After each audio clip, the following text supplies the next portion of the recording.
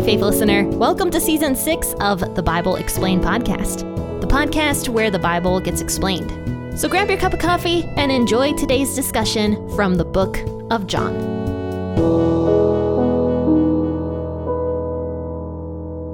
Good morning, faithful listeners. You've tuned in to the Bible Explained podcast with your host, Jen. That is me. And today we're going to be discussing John chapter 19, verses 31 through 37. And if you didn't catch Tuesday's episode, I do recommend going back and listening to that because we talked about Jesus' death on the cross.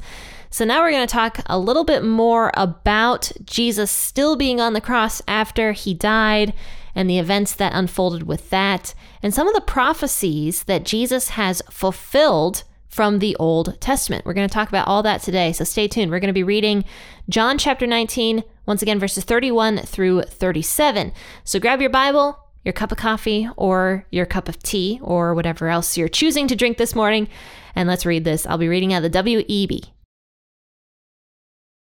Therefore the Jews, because it was the preparation day, so that the bodies wouldn't remain on the cross on the Sabbath, for that Sabbath was a special one, asked of Pilate that their legs might be broken, and that they might be taken away.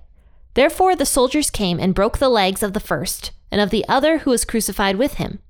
But when they came to Jesus, they saw that he was already dead. They didn't break his legs. However, one of the soldiers pierced his side with a spear, and immediately blood and water came out. He who has seen has testified, and his testimony is true. He knows that he tells the truth, that you may believe. For these things happened that the scripture might be fulfilled. A bone of him will not be broken. Again, another scripture says, they will look on him whom they pierced. We already talked about how Jesus was on the cross and how he possibly was quoting all the Psalms from Psalm 22 all the way to Psalm 31 verse 5 while he was up there on the cross. Because a lot of what Jesus said, a lot of his last words, mimicked a lot of what was going on in those Psalms. So that was an interesting thing that we discussed on Tuesday. But one of Jesus's last words was, Father, into your hands I commit my spirit, which was Psalm 31 verse 5. And also, it is finished, or it has been paid in full. And so Jesus, by himself, died. Nobody killed him. Nobody could kill Jesus. He died all on his own. He chose to give up his spirit. And every single gospel says that same thing. They say, and Jesus gave up his spirit. Nobody could take Jesus's life from him. In fact, Jesus himself said that nobody takes my life from me. I give it of my own free will. So Jesus gave his life for his own free will after saying everything was finished, or that he had paid everything. He had paid it all. So it says, then he bowed his head and gave up his spirit in verse 30. So where we started today was verse 31, where it says, therefore the Jews, because it was the preparation day. So that actually has been a topic of debate for some people, because a lot of people think that John is talking about the preparation day of the Passover, which would be basically the day before Passover, because Passover began at night. All Jewish holidays began when the sun went down the night before, if that makes sense. And then they would end when the sun came up a lot of times. Now, of course, Passover was a week-long holiday, so there was multiple days in the Passover day. But the preparation day, technically for Passover, would have been the day before, or rather the night before Passover started. So a lot of people are like, John doesn't have the story right, or the other gospels don't have the story right, because Jesus died on Passover, like it had already happened. Jesus had his last supper, the last Passover supper with his disciples. So a lot of people ask, well, did Jesus have Passover the night before Passover? And he died on the preparation day of Passover because he's like the lamb that was prepared for Passover, basically. And then other people say, no, Passover was already happening. And this preparation day that John talks about is the preparation day for the Sabbath day, which would be Friday, because every Sabbath was on a Saturday. And Sabbath was a special day as well. Now, this is what I believe. because John actually kind of alludes to that. He says it was the preparation day so that the bodies wouldn't remain on the cross on the Sabbath, because that Sabbath was a special one. So because that Sabbath was during the week of Passover, it was a very special Sabbath day. And because Jesus died on the preparation day for the Sabbath, not for the Passover, Passover was already happening, but for the Sabbath, the Jews didn't want Jesus to remain up on that cross because of the whole religious purification thing that people had to go through for the Sabbath day. Actually, we've kind of talked about that a little bit if you're listening over on the Old Testament episodes, where Joshua was actually hanging kings because Joshua was going on like a rampage to totally take the promised land for the Israelites. And Joshua already has killed multiple Canaanite kings, where we're talking about in the book of Joshua. And Joshua was hanging them up on trees, but you'll notice that when evening came, Joshua would take the bodies off of the trees and bury them. Now, that was a Jewish law that God had made, that Israelites could not hang people up on trees, like say in the case of execution, for more than a day. When nighttime came, those bodies had to be taken off the trees and buried. So in order for the Jews to not break that law, especially since this Sabbath was extra holy, they wanted Jesus and the other two robbers to be taken off the trees, off the crosses, in order to not break that law. So they go to Pontius Pilate and ask that the people on the cross might have their legs broken. Okay, now what would this do? This would speed up the process of death for the people on the cross. So John, in a lot of ways, I think has a lot of resentment for the Jewish people. In a lot of the ways he writes, you can tell that he, even here, is kind of irritated, I think, at the religious piousness of the Jews going and talking to Pilate about having the legs broken of the people on the cross so that they would die faster. It was just almost like a lack of care for the people on the cross that the Jews had. And John is kind of showing this religious, piousness, pride that the Jews have here for this, with the lack of care for the people being excruciatingly killed on that cross. They ask that the legs might be broken so that the bodies can be taken away early before nightfall happens, before the Sabbath day happens, so that they don't break their Jewish laws of having people hanging on trees overnight. So the soldiers came and broke the legs of the first and of the second who were crucified with Jesus. Now, this would have been horrifying. Absolutely horrifying. I think for everybody involved in this process, firstly, for the men up on the cross to have their legs broken in that situation would be terrifying, because the legs were what propped up the men to be able to take a breath of fresh air.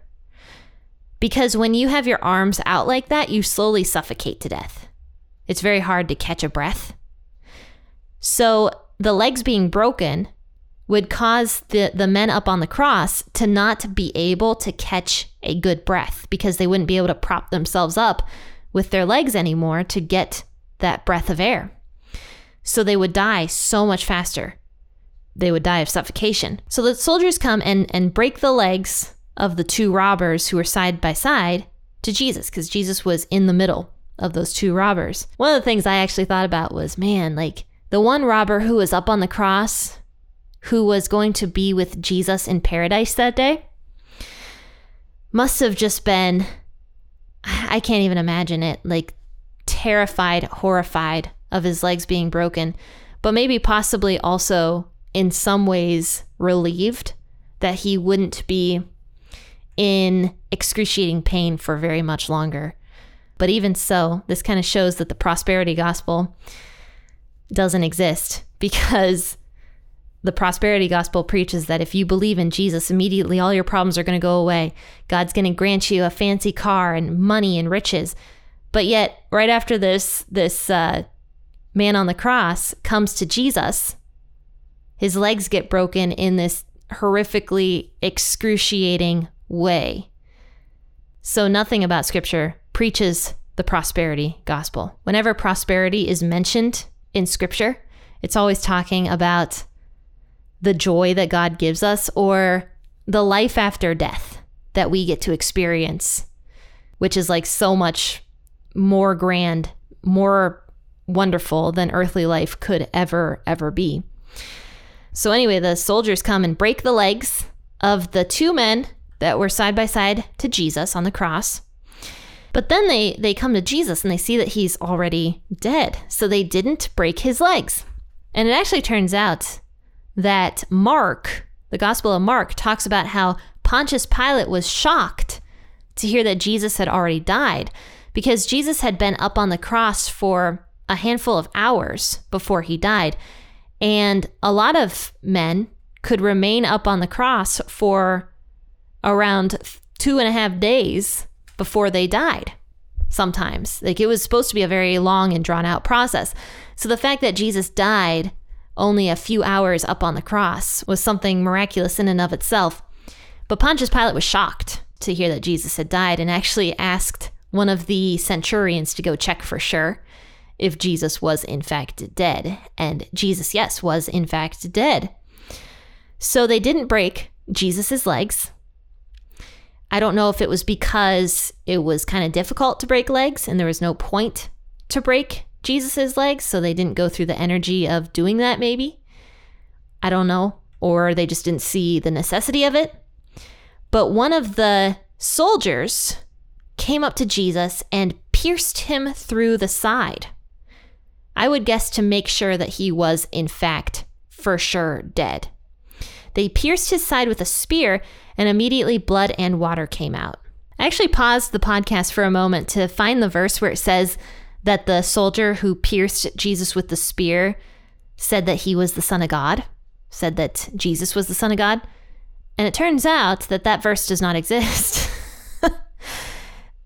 All the media I've ever seen, I guess, growing up over the years, shows like when Jesus was pierced through with the spear, the soldier who, you know, saw the blood and water spill out of Jesus's side was like, this man is the Son of God.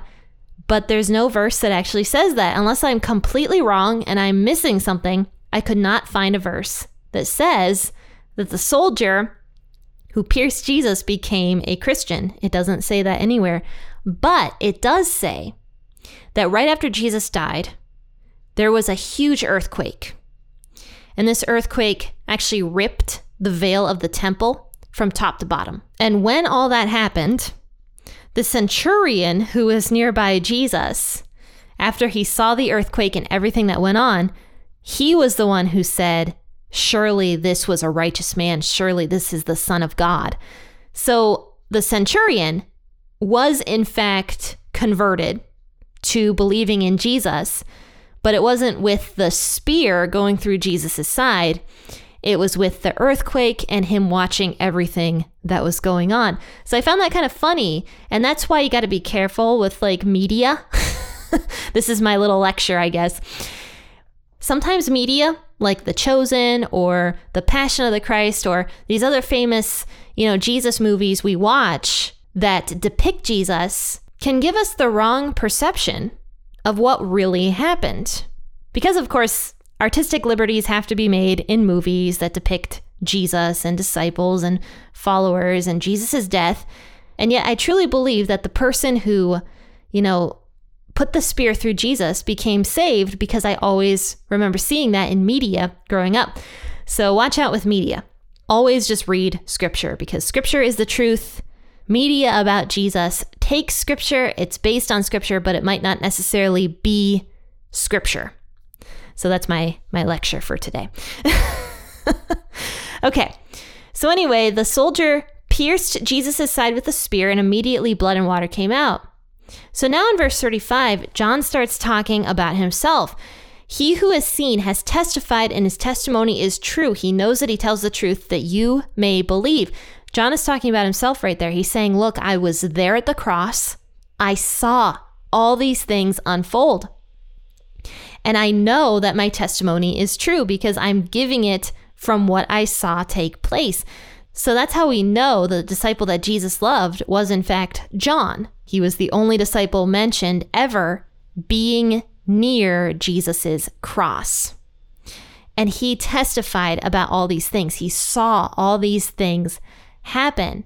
And because it was John's testimony, he knew that his testimony was the truth. Not to mention, we also have Matthew, Mark, and Luke, 3 other testimonies that testify about Jesus' death in the same way that John testified about it.